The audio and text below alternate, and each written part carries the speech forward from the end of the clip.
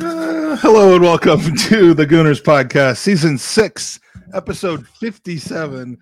I just love watching when we have new guests on. I love watching their faces in the little thumbnail while the video is playing. It's so good.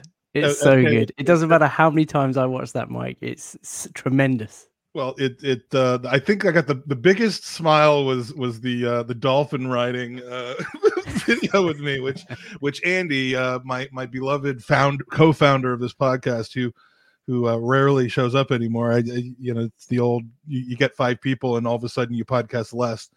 But yeah, he loves to create those videos. So this is an episode called "The Double Is Still On." Trying to look at the bright side. What else can I say? But tonight we welcome in another fine guest who is breaking his Gooners podcast duck. We love breaking ducks on the pod. And for this guest, if you found yourself on Arsenal Twitter, which is apparently a whole different app than regular Twitter, it's a much worse app. Honestly, but if you find yourself over the last 10 years or so, you've run into him under his handle FK Hanaj or F Kanaj. He's someone who I first became aware of way back in the day by listening to our podcast daddies over at a Burkamp Wonderland. I was a recurring occasional guest. In the last year or so, he's dipped into the crowded, shark-infested waters of Arsenal podcasts and blasted his way towards the front of the stage with his podcast, The Latte Firm. And was a finalist for the 2021 Football Content Awards for Best New Football Content. Welcome to the Gooners podcast, Faisal, FK, F Kanaj. Which do you prefer? You said you don't really care. We'll go with FK. How's that? Yeah, that suits me fine. I've been called a lot worse, Mike. Thank you for such a warm welcome. The background actually to the Twitter handle, because you know that Danny and Gim used to call me Fakanaj, but they just wanted an excuse to use foul language on the podcast. They did indeed, any excuse. No, but my name is Faisal, surname is Khan, and I went to an all boys school, so I was always known as FK. It was like a very boys school thing to do. You call everybody by their abbreviations, and my surname is Khan. I was always in trouble, always in detention, or I don't know what you guys call it in the States, but kept behind by the teachers. And my maths teacher, Mr. Griffiths, the late Mr. Griffiths, called me Carnage, and ever since then it's been Carnage. So F Carnage is my handle, and I've been known as Carnage. My grown friends still call me Carnage to this day.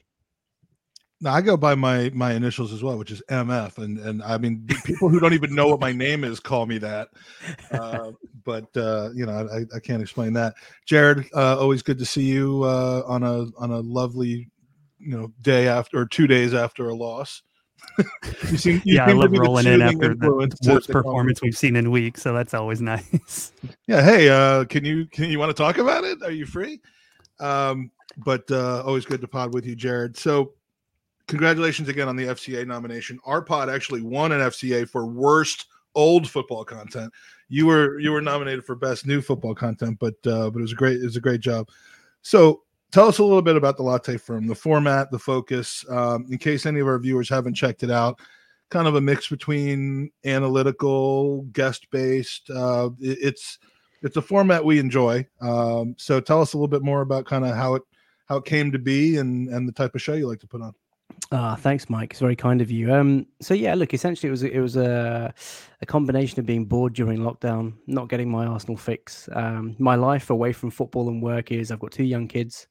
We've been trying to move house now for a couple of years, and I needed a release. And during lockdown, we weren't allowed to go to games. So I thought, right, let's do something that's a bit creative, that's a bit distracting, that it gives me something to do when the kids are down. I've got 2 very young kids. So I decided to create this YouTube channel based on the experiences that I had with the Burkamp Wonderland a long, long time ago. People were very complimentary about, hearing me and seeing me and us as a group.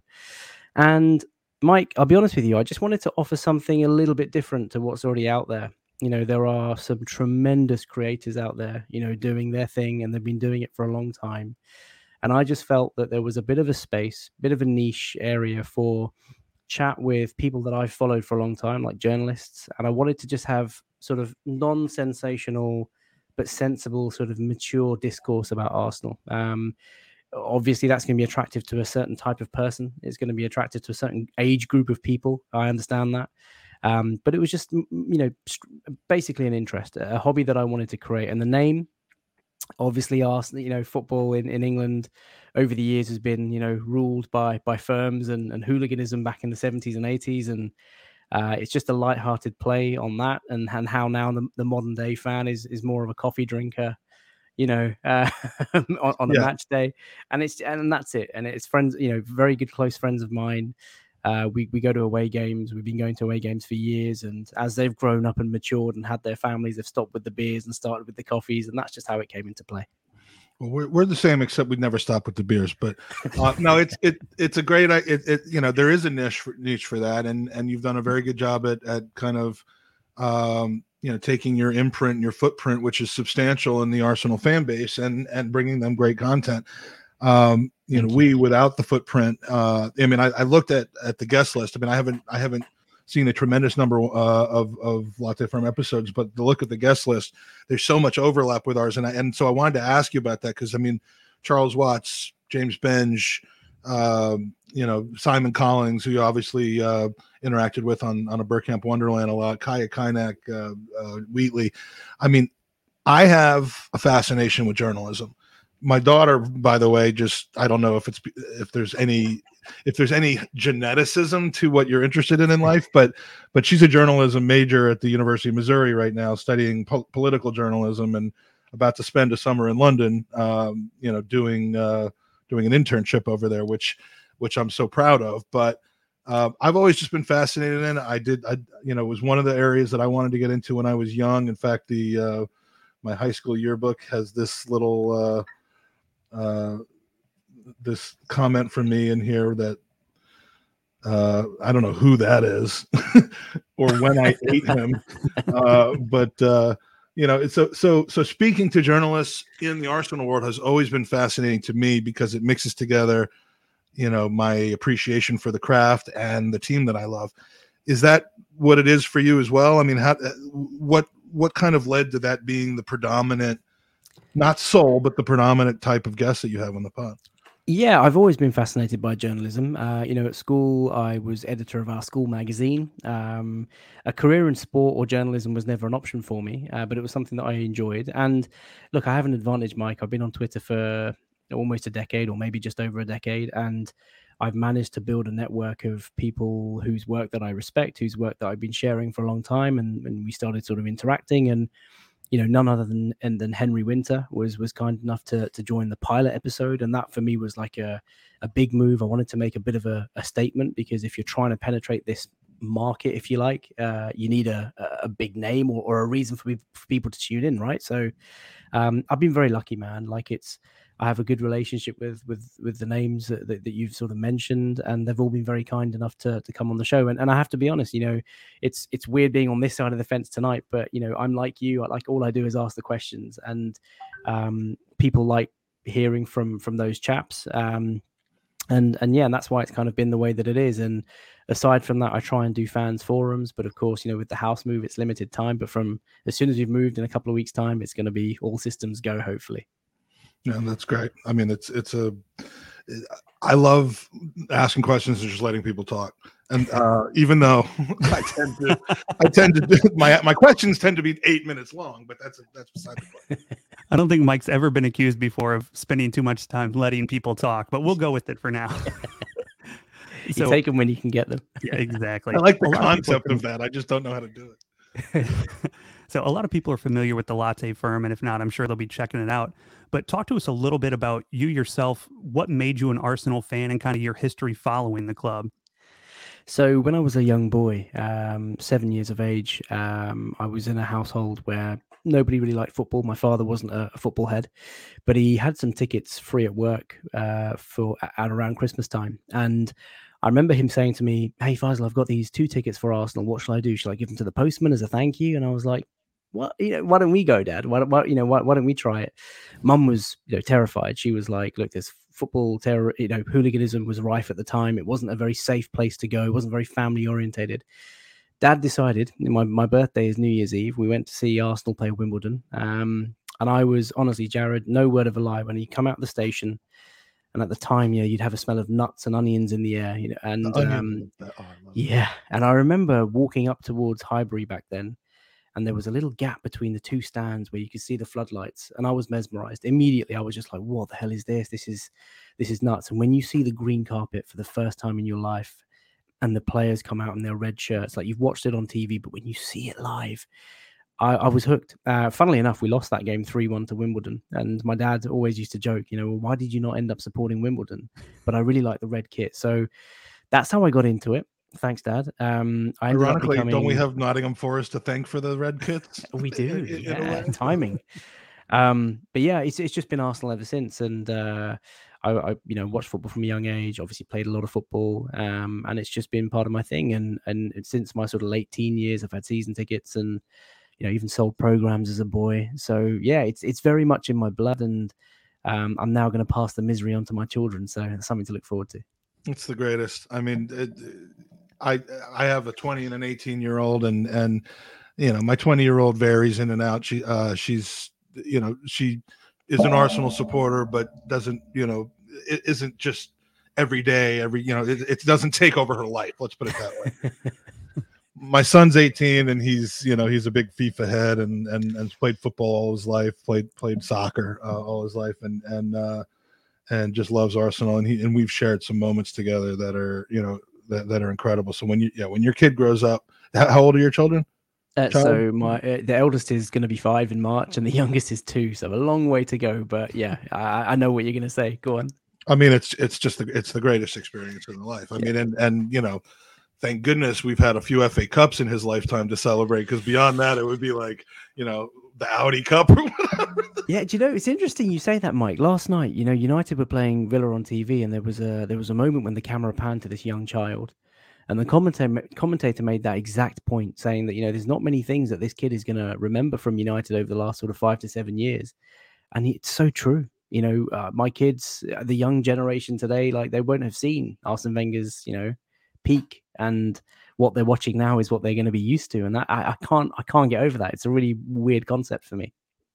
Well, the challenge is to keep them as Arsenal fans, despite the, and honestly, the gamers, the FIFA gamers, I mean, that is the danger, because they'll start, I mean, my son is an Arsenal fan through and through, but he constantly tells me about, how much he loves Mbappe, and for some reason Mason Mount's one of his favorite players. I'm like, don't you? I mean, he's way too ingrained. But yeah, you got to be careful. I mean, it's the big challenge of your next 10, 15 years. Indeed, is to keep them Arsenal. But I have no doubt that you can do it.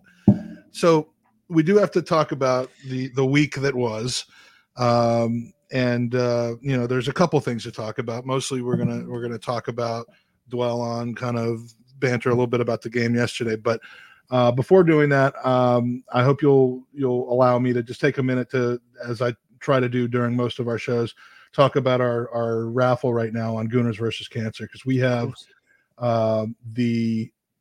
what I consider to be one of the most unique, if not the most unique, pieces of Arsenal memorabilia created, and it's owned by Gooners versus Cancer because it was secured and fixed up by Gooners versus Cancer, and we're putting it out on a raffle for 500 entries max, $25 an entry, which goes directly to the Leukemia Lymphoma Society. That's about 18 pounds sterling.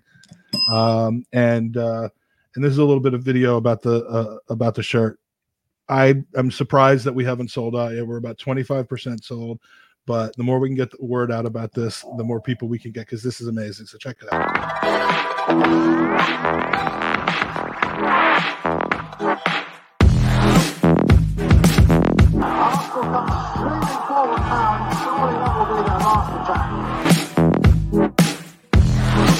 Good ball by Gibson. Finding Smith. The top shot to the midfield. Thomas. It's up for grabs now. Thomas. Right at the end.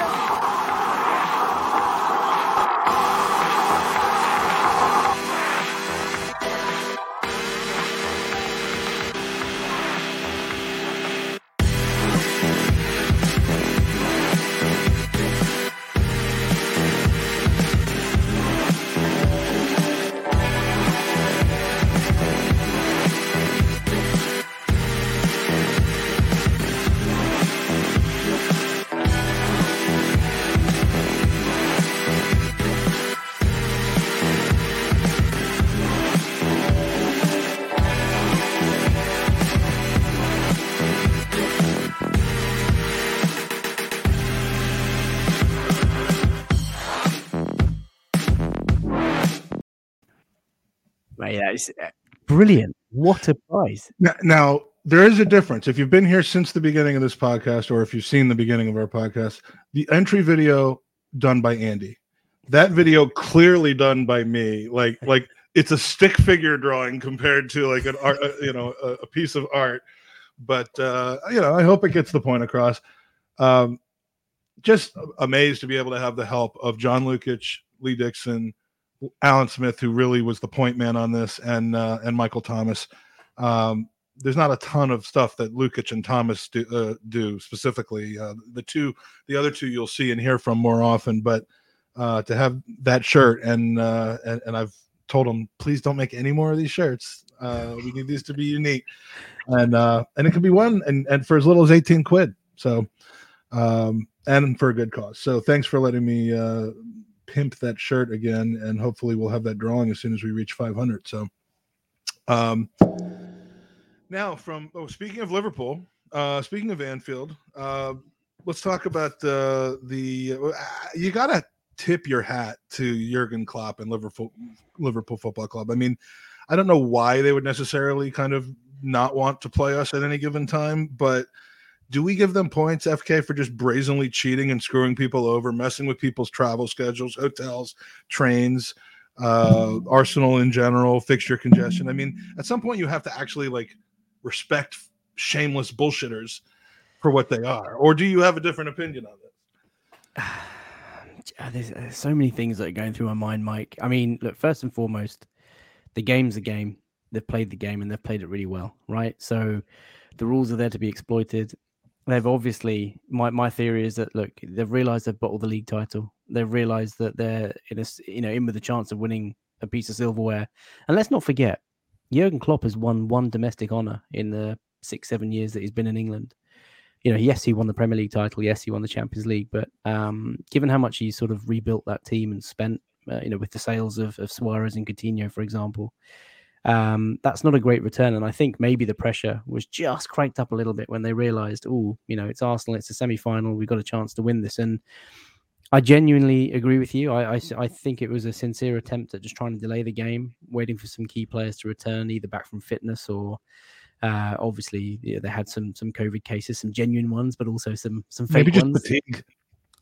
Yeah, I mean, it could just be fatigue. Absolutely right. You're right. And I do think that the rules are there. They've exploited the rules. They've done. It was so obvious. It was so obvious. For the game for the training center to be shut and then open the next day, for them to go ahead with the Shrewsbury game, and then for Klopp to sort of mumble and sort of stumble in his post-match interview, sort of saying that we had some false positives, and actually they all turned out to be false positive. I mean, the chances of that happening, Mike, you've seen all the social media hype, the 0.0000000 whatever is % chance of it happening. I mean, it's a farce. And the EFL, there were rumors about them investigating them. Then of course that was retracted today, so nothing's going to happen. Surprise, surprise. Rick Parry being in charge there. It stinks of convenience, and I think we're probably going to face a much stronger Liverpool team on Thursday night than we would have last week.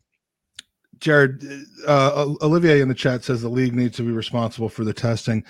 It's a bit shocking that there's not a central, I mean, and peel back the onion a little bit maybe, but I mean, I gather that it really just kind of is up to what teams are reporting to the EFL and or in the case of the FA Cup and the league games to the FA or to the Premier League, and where's the accountability? Where's the level set? I mean, it's just bizarre.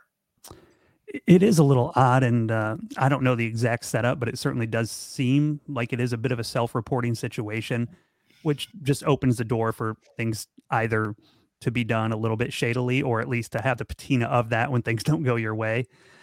And it's one of those things, like it often is. I think transparency is always the answer to solving a lot of these problems and preventing a lot of the controversy. It is very surprising the Premier League themselves don't have a medical body in place to handle the testing of all the players for all the teams.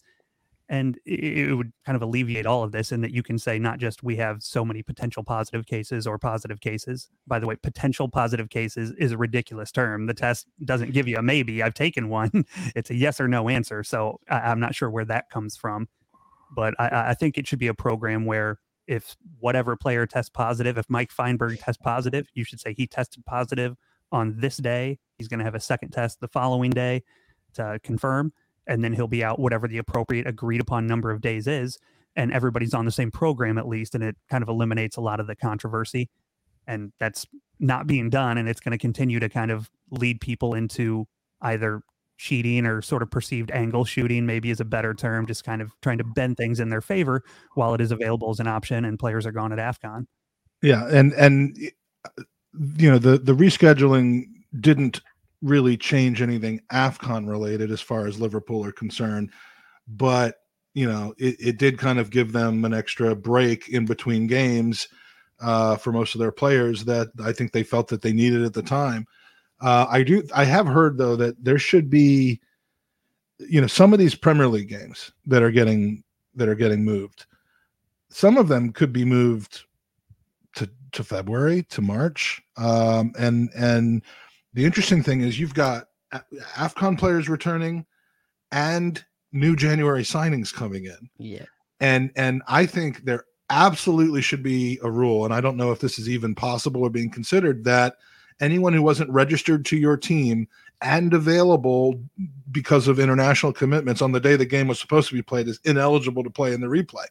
I mean, how could you possibly delay a game in January and then play it in February? Now, this hasn't happened to us yet.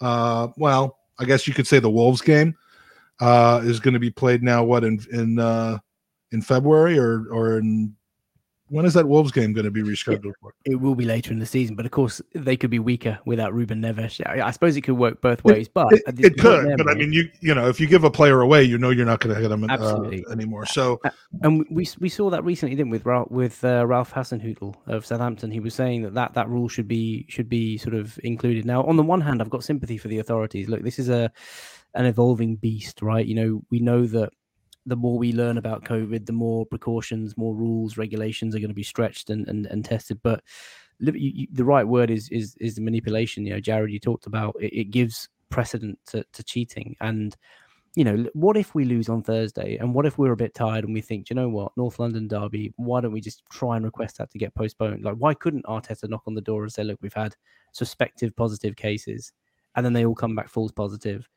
Just so that we can rest the weekend and play Spurs at a better time. Because we're Arsenal, that's why. Because we will get kicked out of. I never do it. Yeah, I know. But that's why it's frustrating. That's why Arsenal fans are livid on social media. And I can't remember. Someone just mentioned it in the comments. Like, I hope we beat them just because of that. I think it was Happy Chris Moss who said that.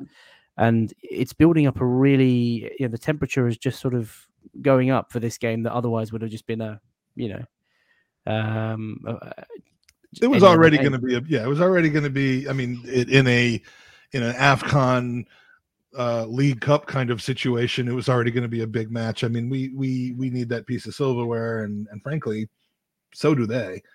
Now when you want to know about our small yet very, very excellent listener base, we have the point of view of somebody who's just pointed out that there's another industry that has no problems with testing or anything like that. So Aston, they have been doing this in porn for decades. Actors get tested every week, present papers to shoot. It's organized. If you're not available for one shoot and it doesn't go well, I would imagine that there's a rescheduling process that's fair to everybody involved.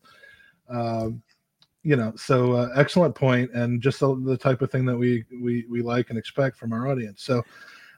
By the way, if you have a user question that you want us to get to, whether it's Liverpool related, whether it's what we're now going to switch over to, which is the FA Cup debacle, if it's transfer related, put it in the chat anytime. We've got this new feature that everyone has where you can actually star the comments and save them for later, so we don't have to go back and look for them. So put in your question with the cue to start it out, and we'll do that. So, I mean. It's just another example of Arsenal getting screwed yet again. Speaking of ridiculous, the FA Cup, we either win the thing or we go out in the third round to Nottingham Forest. Like, we have it perfected to where we only go out to one particular team in the third round. And, you know, the third round draw is now going to be something I sit through with absolute fear of one team coming out of the hat. Let's start with the lineup, because we faced a shortage of players. Something predictable with AFCON, some unpredictable with unpredictable to the fans of a loan timing with Ainsley Maitland-Niles. We've got Xhaka with COVID, but in this game he went with Patino and Lokonga. When you saw that, did you start to worry about this result, or did you think it was going to be enough to get us over the line?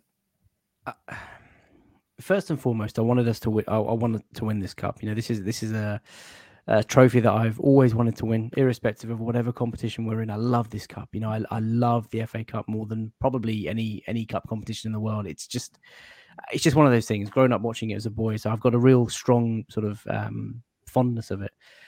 When I saw the lineup, I thought to myself, okay, this is probably as strong as Mikel can go, given the players that were absent, given the COVID cases, given AFCON.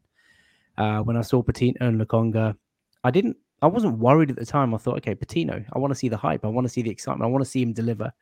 Lokonga, young boy, very talented, obviously, but not sort of familiar with the team and the structure and his teammates. Let's not forget, he's probably played less than half a dozen games. So that worry wasn't in my mind. I was just more excited about the game. But of course, as the game panned out in front of us, it was just, 0 to disaster very, very quickly. And there was no cohesion in the team. There was no familiarity in the team. The players looked lost. They were playing like individuals. It was just the most flat, woeful, and sort of limp performance. But I'm sure we'll talk more about it shortly. I mean, that's you're picking up on Aston's comment before with those comments about the flat and limpness.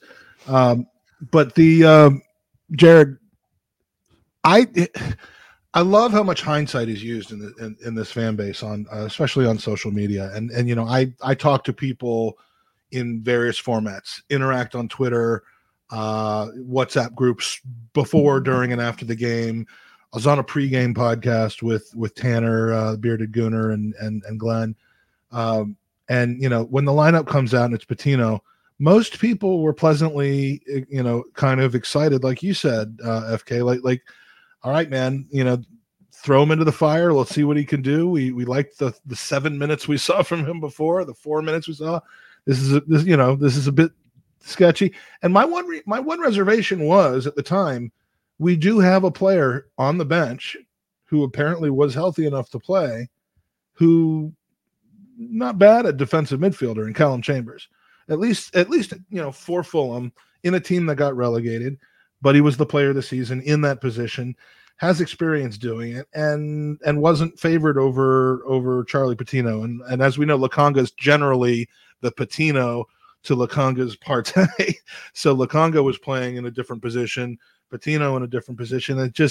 That was my one reservation about it, but I wasn't panning the decision. I was excited to see what happens. After the game, everybody's saying, how could you throw Patino into that position? He's too young. It was an away game in an FA Cup. You threw the guy, it's going to shake his confidence. I'm like, where was this, in the hour? The reason that they put the lineup out an hour before the game starts is to give podcasters something to argue about. And no one was arguing until the game actually started.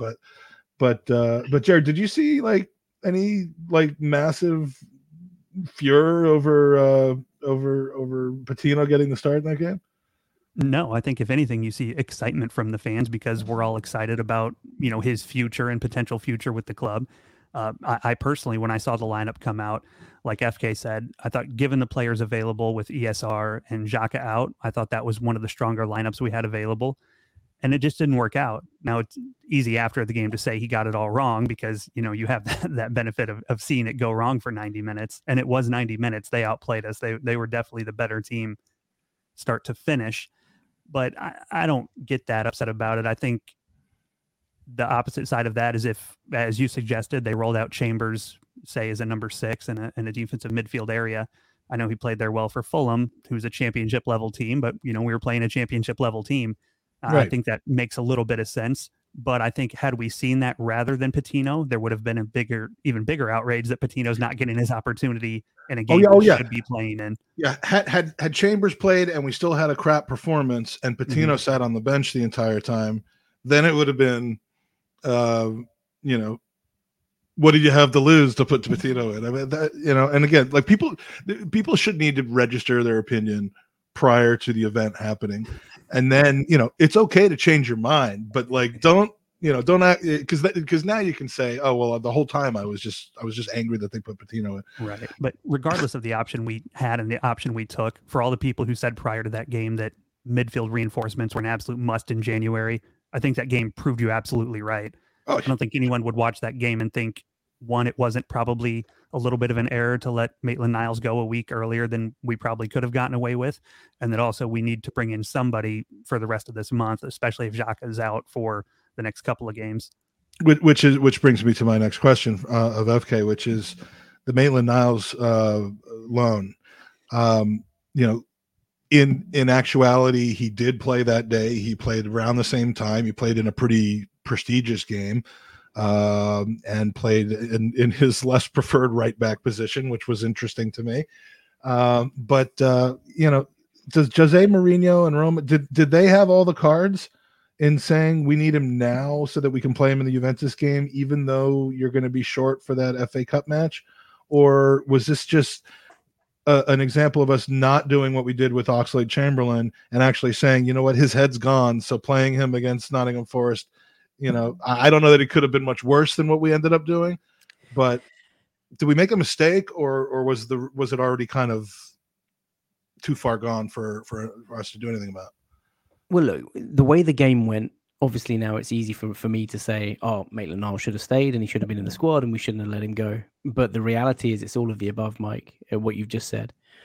Roma, the loaning team, have the power in the sense that they are willing to pay a loan fee. They're willing to cover his wages, and to an extent, they can dictate the terms because he is a player that's available for loan. I think Arteta went into the Forest game thinking, look, if Xhaka's okay, maybe Xhaka and Lokonga will play. If Xhaka doesn't get COVID, Maitland-Niles is not getting anywhere near that midfield. And even if he's getting near the team, he'd probably play at right back, which is not really where he wants to play. So, yeah, I mean, look, having lost to Forest, it looks like a bad decision, but I think had Xhaka have played, and if we were sat here tonight talking about a 2-3-0 sort of victory and we're in the fourth round, it's not a problem. On a personal note for Ainsley, I'm fond of Ainsley. I like players that come through the academy. I'm particularly fond of Ainsley. I don't know why. I've just got a very sort of irrational like for him. I've always been fond of him. I really want him to do well. And, even if it happens to be at Jose Mourinho's Roma, get some game time, son. Come back a more accomplished, more experienced, more stable player, a hungrier player, and do something with Arsenal next year. That's the challenge, and I really wish him well. And I'm sure everybody watching wishes Ainsley well as well. I've always been a big fan of his. I've got friends who absolutely love the guy because of his work rate, because of his effort. The first time most people I think found out about him was very, very early on in his youth career, and for all the wrong reasons. For an incident involving his mother and one of the assistant coaches, I believe. And from that point on, everybody knew who Ainsley Maitland-Niles was and would he end up, making it onto the main team. And along with, the others who did, Iwobi and a couple others who came up through that generation of squad, it was nice to see him really make an impact. It's just, it's just weird. I mean, we could have sold him to Wolves for 15 or 20 million pounds, and I was behind keeping him, but I was behind keeping him and developing him and playing him, and it was like we kept him to banish him from the lineup and during a very, very poor season last season, and it just doesn't seem in the stars for him that he will play here. When you say that William Saliba's got a better chance of being here in 3 years than Ainsley Maitland-Niles, I think that says something. And that's my personal opinion. So, Jared, anything you want to add to that with regards to the man we call Mainsley? No, I mean, I agree with the point that, does Granit not get COVID, that he's not going to be anywhere near the pitch. He's not going to get to play. So it makes sense to go ahead and let him go. it's just one of those things. It's a roll of the dice in terms of man management, and that's kind of the game, and that's what makes that job hard. Is like he said, if Granite's healthy and plays, we probably win the game, and there's not another word about it. Now we're going into 2 relatively tough games at Anfield, which I have a problem with the first leg now being at Anfield on top of the other issues I have with Liverpool. But that followed by the North London Derby is leaving us pretty thin. And I think we're likely going to have to play an attacking lineup. I was just putting in the chat there. I think if Smith Rowe is available, which is the hope, we're going to see likely Sambi Lokanga at 6 with Odegaard and ESR at 8. So it's an attacking team that potentially leaves us pretty open. And there's kind of that trickle effect from one small loan move of Ainsley Maitland-Niles kind of dramatically changes what we're going to see at least over the next week or so. So like always, we hope for the best, but it's definitely going to have a potential impact that a lot of people will question Edu and Arteta on if things don't go the way we want them to go. Yeah, I mean, people want Bruno Guimaraes in like 2 weeks ago, and I mean, I don't know that things work that way on permanent transfers as easily as we'd like, but I'm not a huge Xhaka fan. I've said that on virtually every podcast. Most of it is personal, not necessarily tactical.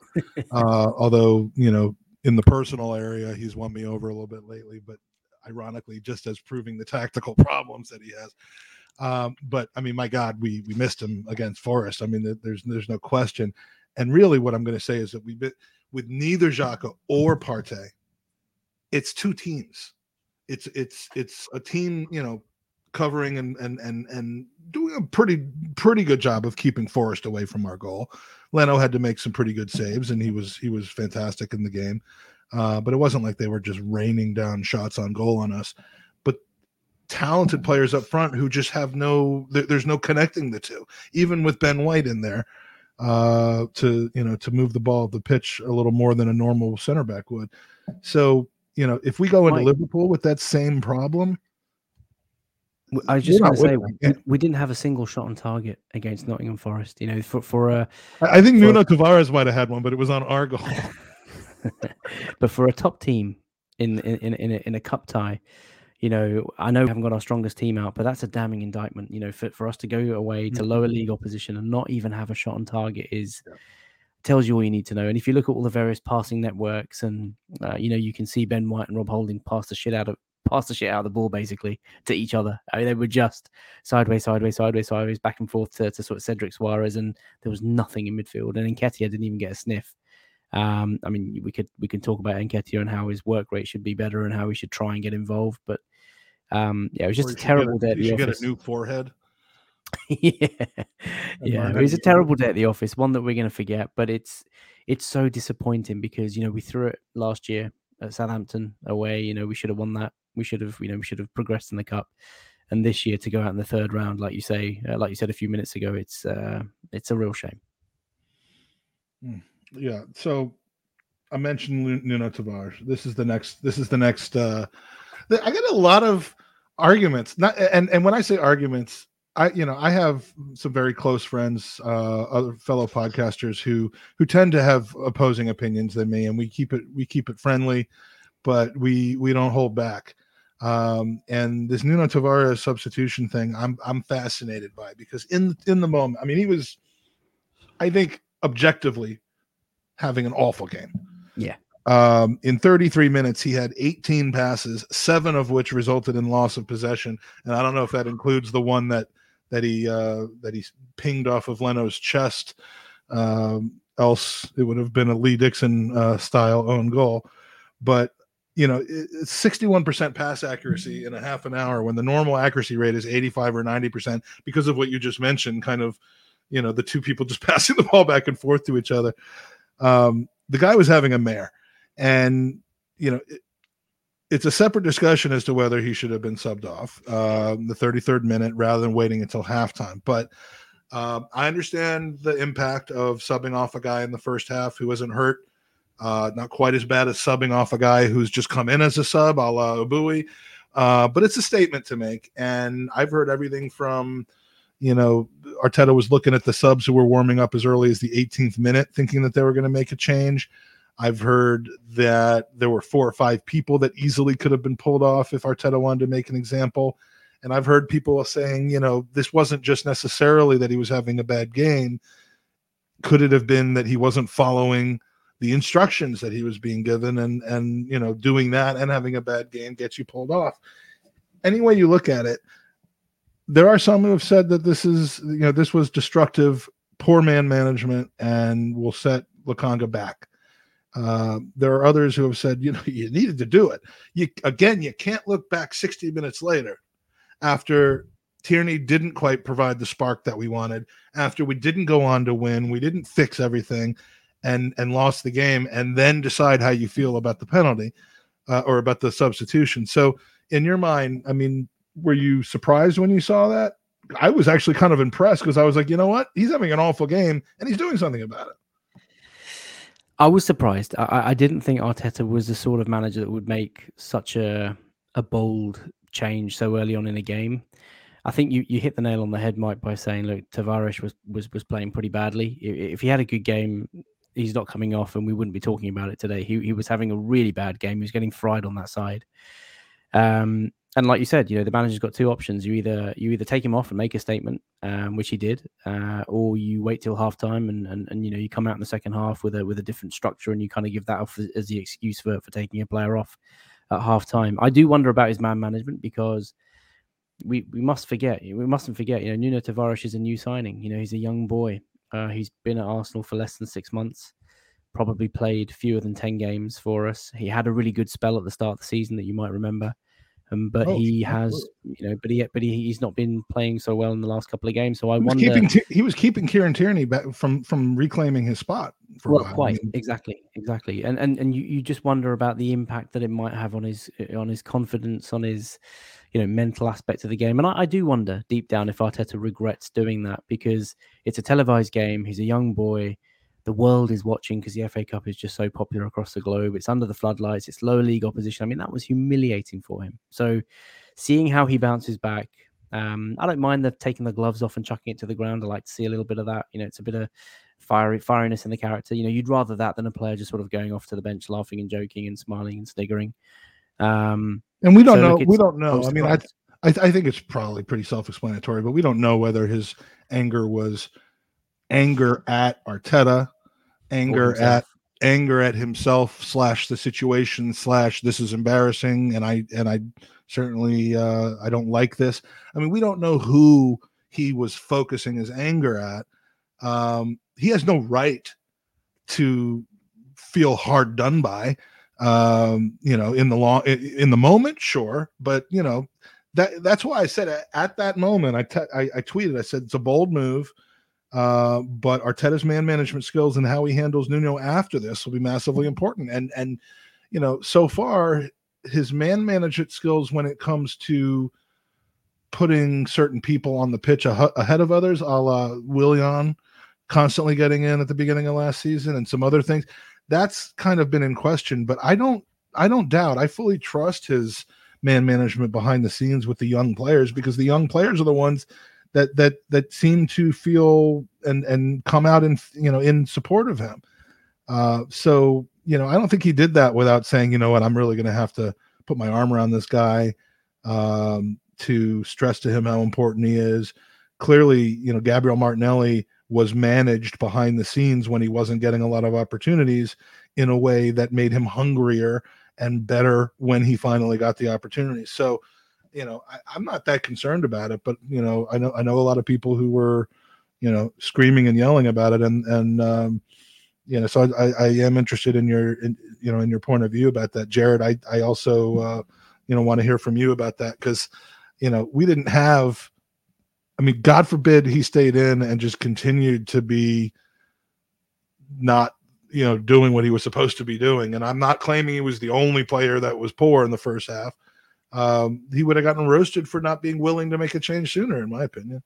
Yeah, and like you said, my initial reaction right when it happened, I think I put out on Twitter, is all the same people who say Arteta isn't ruthless enough are going to be the same people who criticize him yanking Tavares off at 34 minutes. I'm with you. I didn't have a big problem with it.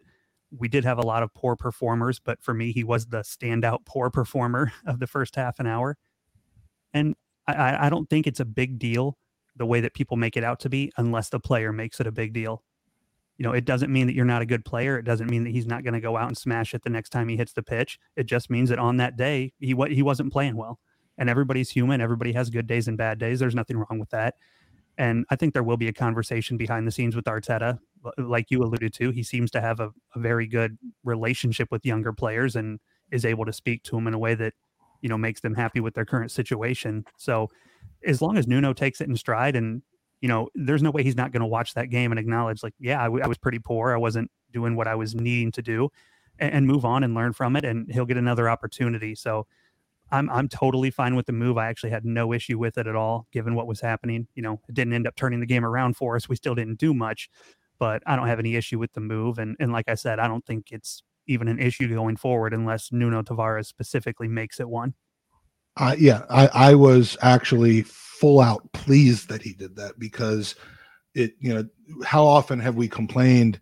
And I know your affinity for Sir Arsene FK, but how often we complain that he never even looked at his sub bench until the 70th minute, no matter what was going on in the game.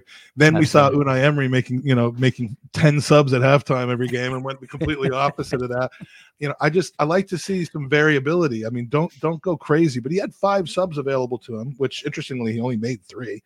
But one of them being after 33 minutes, but I was actually pleased that he did that. And especially when you have a player like Tierney who comes in, didn't want to have to play him, but now you need him. That's kind of what these games are all about. And you don't wait until it's too late. You roll the dice and you don't get the outcome you want. That's life. But if you don't roll the dice, you never know. And so I was in favor of that, but again, we'll see, because Nuno's going to be needed.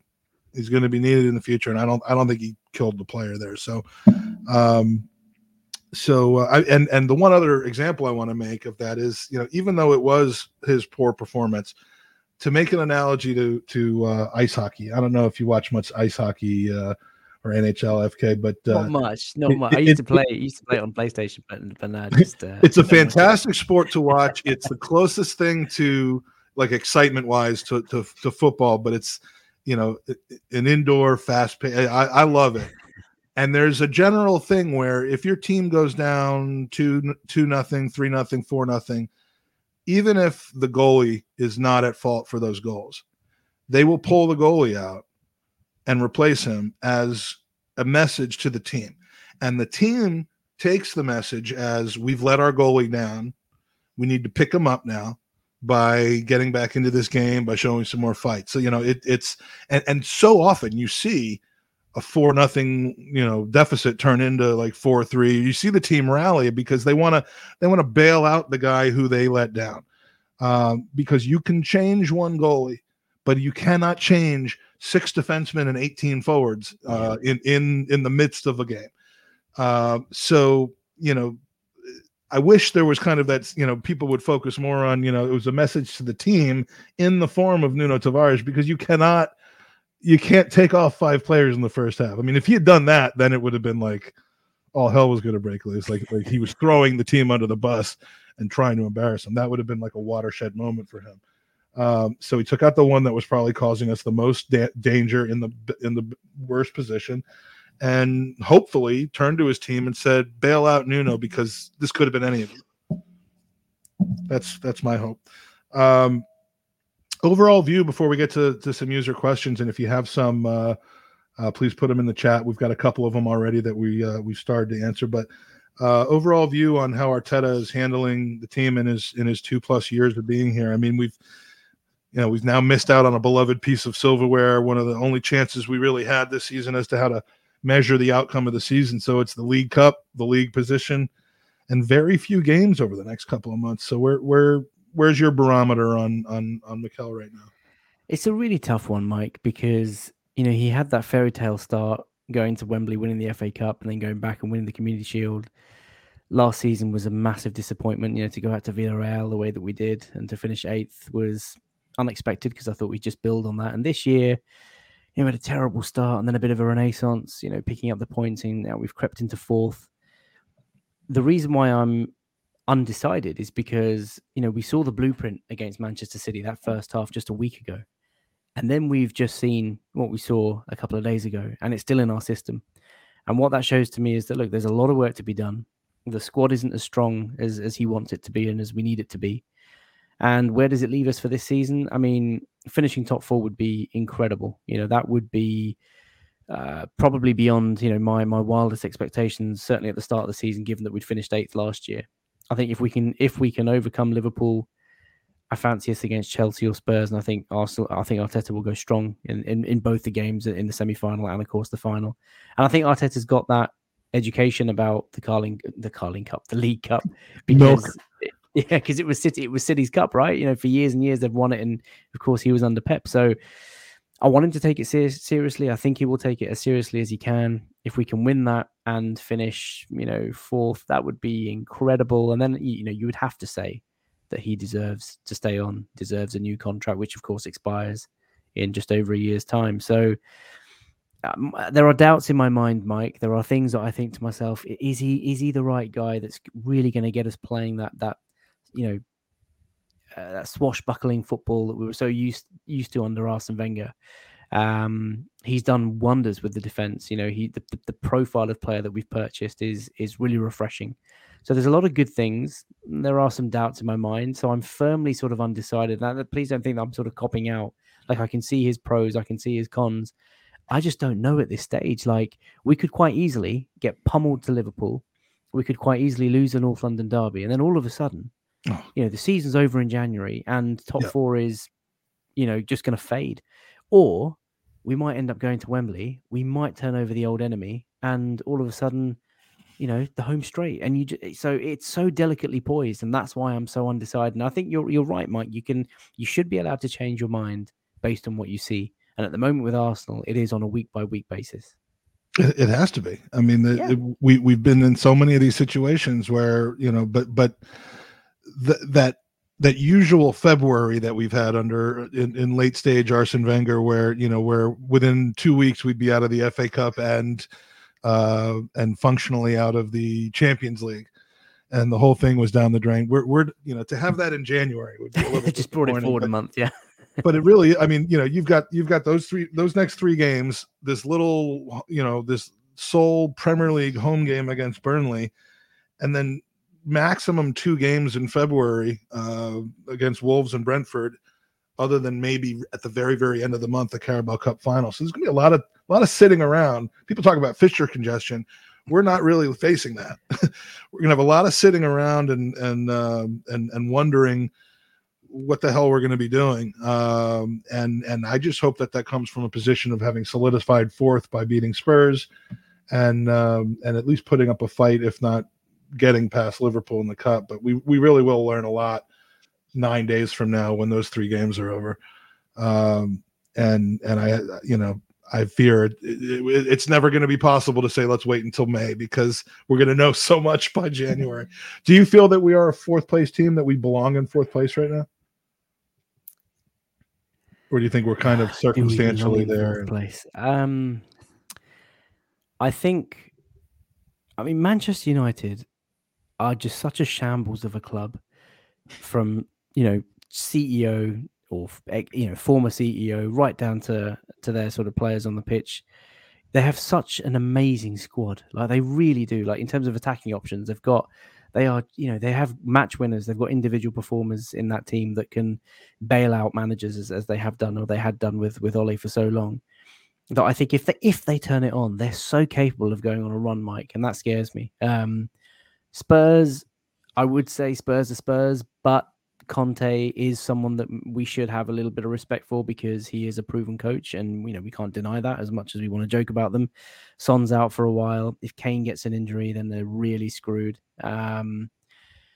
So it's so open. If it was just a normal season, if United were firing, if they didn't have all these problems, it would be United. It'd be a formality. They have such a good squad of attacking options that you can't put it past them. But I think the 3 teams that I've just mentioned are in such a mess that it really is, the door is open. Any of those 3 teams can end up 4th, and you have to be optimistic, right? I mean, at this moment, if we can beat Spurs this weekend, what a feeling that would be going into February. What a I think the fourth place would be in our hands, right? So right now their games in hand, they could if they win them, they'd go ahead of us, but not if we beat them over the weekend. I mean, I'd probably take a draw if I was offered it now. If the North, if someone said to me, right, avoid defeat at the weekend, I would take that. Just given the Jekyll and Hyde that we've just talked about, the City game and the Forest game, we're so capable of flirting with our self-destruct button that it's quite scary. But I don't think we're the fourth best team in the league by any distance. I just think we have a chance of ending up fourth because other teams are just so bad. Fair enough. That's a good way of putting it. To me, it's going to come down to the midfield. I mean, this is classic Granit Xhaka to like somehow manipulate the situation so that everyone's just crying out for him. Because if Xhaka doesn't play against Tottenham, we're going to lose. If he does, I think we have every chance to win. And I can't believe I'm saying that. Someone said on Twitter, Mike, the other day that obviously we'll go to Liverpool. We'll probably have Lokonga as a lone man, like Jared said, in the base of a three. And then against Spurs, we'll have Ramsey and Wilshere back because we can get Ramsey on loan and we can get Wilshere on a free transfer. I mean, for a one-game loan, maybe that would be fine. Yeah, indeed. But yeah, I look. All jokes aside, I'm terrified, man. I mean, Jared, I think you said it. Going to Anfield first makes me feel quite uncomfortable. Going to Anfield anytime makes me feel uncomfortable. And I think mentally, if we're out of that game or if we get pumped because we haven't got a strong midfield, going into the Spurs game, I'm really anxious. But hopefully Jack will be back by then. But yeah, midfield, we're just light. I mean, I can't believe it. Every year, we sit here talking about the club that we all love and we think, shit, why didn't you just go and strengthen? Like, why are we so short in numbers time and time again? So yeah, I'm a little bit anxious about this weekend. Yeah, I think it's reasonable to be. So, all right, let's get into some user questions. If you have any more, put them up in the chat. We'll go for about another 5 or 10 minutes. Is that all right, bud? Sure, anytime, man. Okay. Mostly about the transfer window. So we haven't really talked about that too much. Well, before we get to the questions, the one person everyone's been talking about, it's almost to the point where I'm sick of seeing his name, is Dusan Vlahovic. How do you feel about the player? What do you know about the player? Any concerns? Are you salivating? Lots of noise going on out there. But there's a lot of noise, isn't there? I mean, look, we are in need of a centre forward, right? We have Lacazette, whose contract is expiring. We have Aubameyang, who's been forced out of the team, although, of course, he was photographed today with an Arsenal shirt on AFCON duty. So I don't know if that's a message to the fan base to say, look, I'm still Arsenal, I'm still red and white, I still want to come back and do something. I don't know, but look, he's not in the team. Nketiah should be nowhere near Arsenal. And so, forward wise, we are really short, Mike. And Jared, you probably agree, we need a talisman up front. In terms of Vlahovic, I have to be honest, I've never seen him play a game. I didn't know much about him until, of course, we did the breakdown on the Latte Firm just a week ago with Nima, who's an Italian football podcast expert and Italian football writer. And what I've heard from him is that there are some clear strengths to his game. He's a lethal goal scorer within the box, very left-footed, physically very strong, very robust, a young boy. He spent 15 years playing in Serbian men's football, played for Partizan, was their number 9 before moving to Fiorentina. Has 1 and 2 for Serbia at international level. So he's a goal scorer. He's not so good in the air. He can be better. He's not so good at sort of link-up play. Could be better. But he's fast. He likes to work hard for the team. He's very much a player who likes to work in a team that tries to, transition on their opponents. And he's very, very good in the box, left foot hammer. So there are lots of pros. There are obviously you got to get into the box though for that to be. Of course, yeah. Well, there you go, and that's quite interesting. So, if we're not creating chances, I think the difference between him and someone like Nketiah or Aubameyang is that Vlahovic likes to build with the team. So if you see his heat maps, yes, he's a box player, but when he hasn't got the ball, or when the team are trying to win the ball back, he drops deep and he loves to shift it out to the left-hand side, which is, of course, Kieran Tierney's bread and butter. So he likes to be part of that build-up.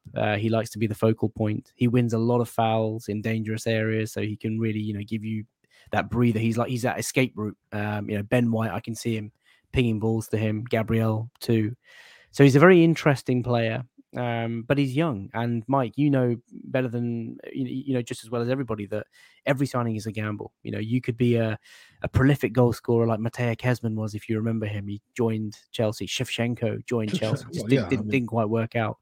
And then you have players that struggle. Your Henrys, your Bergkamps, they struggle in Italy and they come over to the Premier League and they absolutely destroy it. So the fees reported are crazy. The wages reported are crazy. Apparently, there are some agent issues that and that's what I wanted. I mean, it's all kind of there's a lot of speculation, and if you are in the circles and speak to the people that I know that you speak to, there's some behind the scenes information because there's a little bit more discussions with the agents and with the local journalists in the area, but the more there's starting to be that critical amount of noise and concern about his ownership, who owns the player, which is never a concept I really enjoy dealing with. I'm realistic enough to know that it's more common than people think, but he's owned by some Serbian firm companies or something like that. His what his agent wants in any deal, his wages. I mean, I want players who want to come to Arsenal and play their ass off for a team that's starting to really build something. I don't want to. I mean, we have gotten rid of, and you talked about so many things that Arteta's done tactically, and you actually surprisingly didn't mention the things that I love about him, which is what he's done behind the scenes with the club to clean it up kind of a little bit and to like fix it up like someone going through a house getting ready to put it for sale. Not that the Cronkies are selling the house, but you have to go and identify all the broken things, that literally clearing out the dead wood of the house and replacing it with good wood. And he's done so much of that. I worry about something coming in and disrupting that flow. And that doesn't mean we have to, have all 23-year-old, 21-year-old wonder kids who are just happy to be there. But Vlahovic scares me from a what is it? Just from an intangible standpoint. And people will tell me, fuck intangibles. We need guys that can score goals because we haven't had a goal from a center forward. I mean, I get both sides of that, but does he scare you a little? I mean, Jared, does he scare you a little bit? Everything that you're hearing, or you just think that's a lot of paper talk and we need to get those goals on our team instead of left? Well, I should preface by saying, like FK, I've never watched a Fiorentina game, so I haven't seen him play a full game. So my knowledge of him, like a lot of people, is either reading a couple articles or seeing the highlight reels that fill all of our Twitter feeds nowadays. So that gives us a good view, at least, of what he's capable of on the high end. You're seeing kind of the best of what he's done over the last year. And just from watching that, I think there's a lot of use in him. He's obviously a talented player. You don't tie or break, I don't remember which one, Ronaldo's goal scoring record without being a serious talent. I think he'd be an amazing addition to the team. He kind of is a Lacazette fill-in. The little bits that I have seen, it looks like he at least has the ability to come back and sort of link the play up. And people probably won't like to hear this comparison as Arsenal fans, but you see a lot of what Harry Kane does coming back to midfield and playing the ball out long to Son. I think he's got that ability, and that's something, given Saka and Martinelli on either side of him, would be extremely useful in our team. So that's who he reminds me of a little bit, just from the bits I've seen. Also, every time I see a picture of him, doesn't really matter for the skill of the player, but he looks like John Hamm playing Harry Kane in a movie about the Premier League, just a little bit. So that puts me off of him a bit. But there's no question. That's the best reason I've heard. That's the best reason I've heard so far to save that £70 million. That's just every time I see him, that's all I can think of. But when you have the opportunity to get a guy who can bag 30 plus goals in a calendar year, it's hard to say no to that, especially when he's 21 years old and you can turn around and sell him for a good amount, even if things don't go perfectly at Arsenal. Just on that, Jared, Mike, if I may, the fact that he had that record of the same number of goals that Cristiano scored in a calendar year, but he did that with Fiorentina, who have been a team in chaos for the last 6 to 8 years. They are a dysfunctional team. They are not playing well. They are not one of the top stripes teams that you have in Serie A, and actually that's more phenomenal. Yes, he's got penalties, but he wins them, and I think that's quite impressive. He's not just like a Juventus and being given chances every week. He makes a lot of those chances himself. Sorry, Mike. No, that's okay. I couldn't believe it. I was in Florence right before COVID hit, actually. Got out of there just in time. But I went to a Fiorentina game with my son. They were playing Roma, and I went there.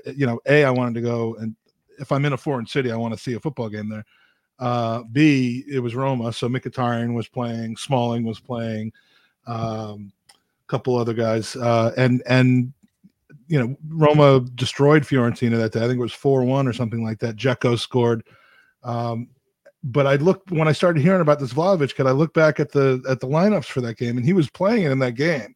So I have actually scouted Vlahovic, but didn't know that I had scouted Vlahovic until much later. The guy's been putting up some incredible numbers over the last 18 months. There's no question about that. And I would be thrilled if we signed him. Don't get me wrong. I worry about the destabilization of the dressing room. I think I probably am way too uneducated about him as a person to know whether that's realistic or not. I just really kind of thought Tammy Abraham would be the perfect fit over the summer. I thought he was the one that would have been ready to make the leap, not given the full opportunity with Chelsea. Not a Chelsea reject like all the other ones that we brought in, but a guy who was just surplus to requirements because they keep bringing in 70 million pound players in front of him. And his style of play, and he's killing it at Roma from what I understand. That one I think was the one that got away, but we shall see. We shall. There's a comment in the chat, Mike, if I may. Aston Mac says the thing with Dusan is that he's effing strong. Like he's bulked up this year. Nima on the breakdown was saying that he was quite a weedy kid. And then he had that growth spurt, but since the age of 18, he's spent a lot of time with dietitians, with in the gym, of course, with a weights program, and he's really bulked up, and that's very deliberate. And we talk about him like he's 21, but he looks like a 30-year-old. Like he looks like a Disney prince, but he's a brute. And you know what? I want to see a bit of that at Arsenal. I think we're too soft in the final third. Let's have a brute who lets all the defenders know that he's there and who gives as good as he gets, and ready for the rough and tumble. I love that. Well, I could be convinced easily. I mean, look, we got to do something though. I mean, because if I have to watch another header go off of Nketiah's teeth, don't. I mean, it wasn't even like, I mean, my deceased grandmother could have done a better job on that. I mean, he was so open, and it didn't even go off his head. I mean, it literally went off his face, and and not like when Mertesacker scored in the FA Cup against Villa off of his face. This was just embarrassingly off of his face. And if you're, he just, I've always backed Nketiah. I wanted him to be good enough. This, Jared. Tom Canton and I used to fake argue about it all the time because he said he's not good enough for Arsenal. I said, how do you know that yet? This was 3 years ago. Now we know. He's Mr. July. He's Mr. League Cup, although, I don't want to see him on Thursday. And he's just, if we could get anything for him, or just let him walk away. But that can't, I start questioning Arteta when I start hearing him come out in the press about how much he wants Nketiah to stay, and whether that's paper talk to try to make sure that we can renew him to hold value to sell him, or whether he really fancies him and in being the one who can replace. If he thinks Nketiah can replace Lacazette when he leaves, then I'll get the pitchforks out myself. No, just no. Excuse me. I think Nketiah will be gone this month. I think. I think there are clubs. Newcastle making moves for Woods from Burnley. They'll have a bit of cash. I don't know if he wants to go to Burnley, but Palace are interested. I think the Newcastle fan, if they sign another Arsenal reject after the experience with Willock, I think they'll actually turn on their billionaire owners this season if they do that. I've seen so much. I mean, the stuff coming out from Newcastle fans, like, oh, you swim, like, and I've the same thing from Everton fans with Iwobi. Who says we can't sell players? We have been ripping people off now for 3 or 4 years with some of these guys. Indeed. Oh God! All right, let's try to get to a couple more questions. Let's see. We have I mean, they're pretty much all who would you sign in January, but Kevin says in January, do you sign a striker or a DCM? I mean, if you have to choose one, I would certainly focus on the midfield. Yeah, I think if I had to choose one, it would be a midfielder. And everybody, those who sort of know me on social media will know that I'm a massive fan of Yves Bissouma. I know he's got this charge hanging over his head, but of course, if he's cleared, and only if he's cleared, he is someone that I'd like to see us go for. But yeah, some sort of midfield, reinforcement, someone who's a bit of a powerhouse, dynamic, and who's got a finesse about him. And Bissouma, for me, ticks all of those boxes. I think he's a wonderful player. There was so much talk about him earlier in the summer, and then it just, didn't he have like Arsenal gear on in the back of pictures that were on Instagram? It was like, I do wonder if the lack of noise around him is obviously all to do with this charge that he's got, and he's obviously still playing, and Brighton must know. There must be someone at Brighton who knows, whether he's done something wrong or not, and they're confident enough to play him. So if he comes out of it all clear, then there's going to be a midfielder up for grabs that many teams will be looking at. So if we can get someone like him, maybe his profile, his positioning, his ability, his physical sort of prowess, that's what I want to see. Alongside Thomas Partey would be tremendous. You know what I like to see? Questions like this, which combine an actual question with an inside dig at something that is known about me that makes it catch my eye. I used to try to write these kinds of questions all the time and send them to Danny when I would try to get our name on his podcast for a little bit of publicity. I would it wouldn't just be a question; it would be a question wrapped in a thing. And I am well known for having gone for lamb ribs about 9 times out of 30 days when I was in London. At the I'll give it a plug. Yilmaz on Blackstock Road. Ridiculous lamb ribs, but this question was essentially just to have me show it on the screen and say lamb ribs. I mean, there wasn't really a question there. So thank you, Mark, for that. And I think we will finish off with this is interesting. Okay. Yo-Yo, who asks fantastic questions. We don't see him all the time, but he asks fantastic questions. He's Which good, yeah. linked or rumored player do you hope Arsenal don't sign? Oh, crikey. Besides Jan Mavilla. I mean, go on, Jared. What were you going to say? If you want to count Aaron Ramsey as kind of loose, I was going to say Jack Wilshere doesn't count. Getting him back, one of my favorite players in the time I followed Arsenal, but no interest in him coming back to us now. Aston's going to consider those fighting words, but that would definitely be sentiment over any sort of sense. I think. Mm-hmm. Yeah, Aston's Jude Bellingham. What a player! What a player! Who have we been linked with that I don't want? I mean, that's such a tough question. What's the winger from Juventus? His name's just gone out of my head. Kulusevski. Like I think that's his name. I don't want any more wingers. I think winger wise, I think we're stacked. I think centre forward wise, we've been linked with Dominic Calvert-Lewin and Jonathan David. I don't see the hype with Calvert-Lewin. I think yes, he's English. Yes, he's having an all right season he's an all right player at Everton. Nothing to do with his dress sense. I must make that clear. I'm all for fashionistas at Arsenal. It's not a problem. But he's an interesting player, but I don't know how high his ceiling is, and I've never seen him prolific, guys. Right? So with Vlahovic, for example, you know that even at a smaller team, he's capable of just scoring goals. With Calvert-Lewin, I never get that. Let me put it to you differently. When a striker goes through one-on-one, when we had Thierry Henry, 99 times out of 100, you'd be like, yeah, he's scoring. You wouldn't even wait for the ball to hit the net. You just know. When I see Dominic Calvert-Lewin on TV, whether it's for England or Everton, I never get that sense of assuredness that, yeah, he's going to score here. Like he does score goals, but I think he's got that killer, and I don't know what his ceiling is. So if I had to pick someone that's been linked with us that I don't want us to sign, it would be DCL. And Yo-Yo's right. Richarlison is clear. Tremendous player. One of the ones I saw amongst all the other Arsenal failures of the past that people are putting in the chat because they're jackasses. Like actually, no, it was just Mark that was doing that. Apparently, the one that I actually saw that I would have said about a week ago is this one. Oh, sorry, Is Coutinho. he, just on Bellerin? Is he? Can we recall him? He's on loan. I mean, I don't know whether we have a recall option or not, but he's on loan. He has not been. So it's like what's his name? Guendouzi I can't ask yet whether or not. Yeah, Guendouzi. Yeah, no, Guendouzi's on loan with an obligation, I think, to sell. Yeah. So we he's can't not call him coming back. But Saliba, Bellerin, I mean, I hope we don't bring Bellerin back. It would be an awful situation to imagine what would. I would rather play Cedric than Bellerin. I would rather play Chambers than Bellerin.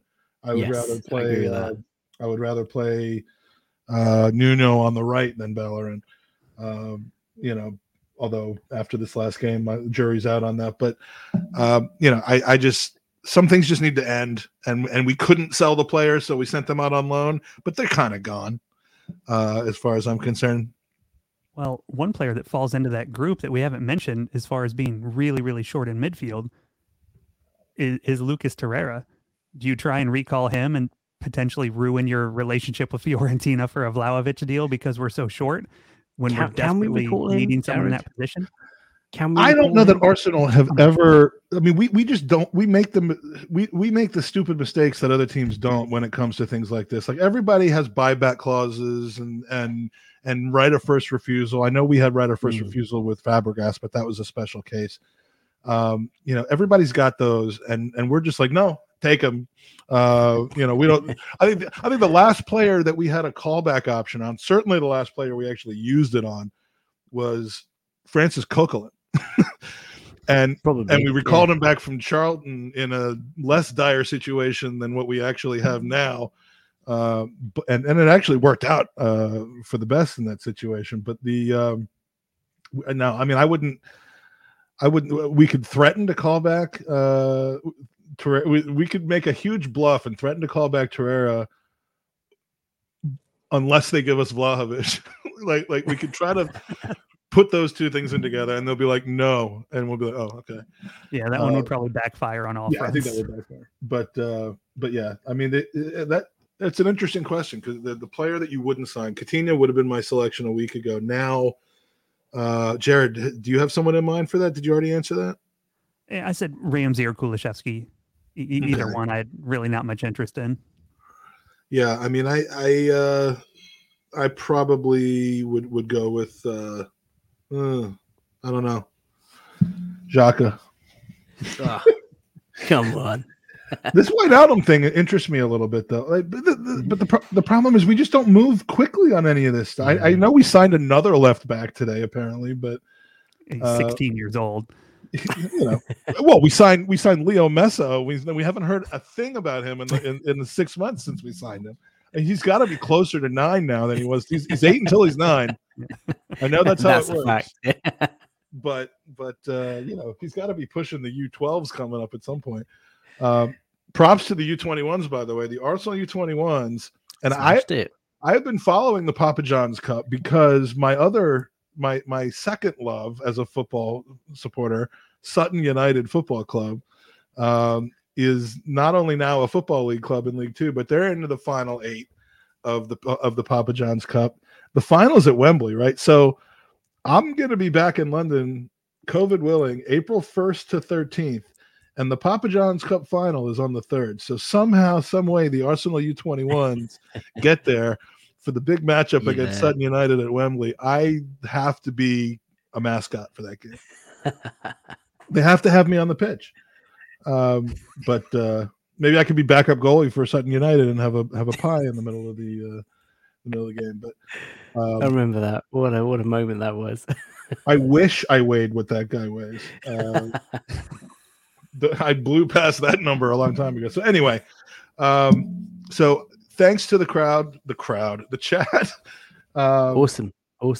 We have a small but wonderful audience. I love it. I'd rather talk to people whose names make me smile than have 45 people, blabbering about Arteta out in the crowd in here. So thank you to Kevin, Demsek, Aston Mack, Olivier, Mark Bacreeden with his with his amusing comedy at my expense, which I actually like.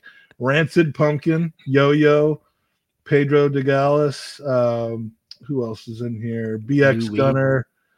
A lot of squatties in here today, which we appreciate. Who else? Lou Weed, who is the marijuana version of Lou Reed, I guess. Who mentioned that he scored off of his face before. I don't really want to dig into the details of that.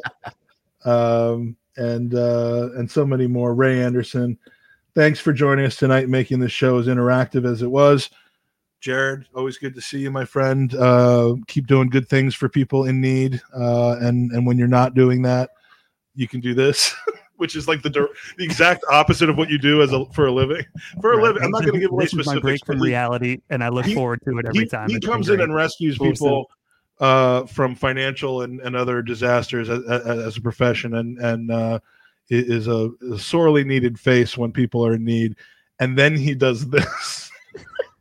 And with a guy like this, myself to something even more horrific. Yes. Mike Feinberg on a regular basis. Exactly. But no, in all seriousness, I always look forward to the shows. And FK, it's been an absolute pleasure meeting you. Fantastic guest. Likewise, and I'm sure Mike will agree. We would love to have you back absolutely anytime. 100%. And that's very kind. And appreciate your support and behind the scenes help with promotion of Gooners versus Cancer leading up to the awards, which just an amazing turnout for people supporting Gooners versus Cancer, and we hope that we can count on you to continue with that, because we're really just trying to get the Gooner family behind, and you are connected with the portion and the section of the Gooner family that I think we identify with the most. So not sure why we hadn't had you on earlier, but we'll certainly be doing it again soon. And thanks to the chat again for your comments. We will be back doing an open mic show after the Liverpool game. We do open mic shows where anybody and everybody can join us in the studio and have your say. Not sure whether we'll be doing it on Lee Judges TV or on our channel, but stay tuned and we'll promote that. Thanks to everybody who joined us for the one against Forest. Hopefully we'll get to do one after a win soon. But that's about it from us today. So thank you, and come on, you Gooners.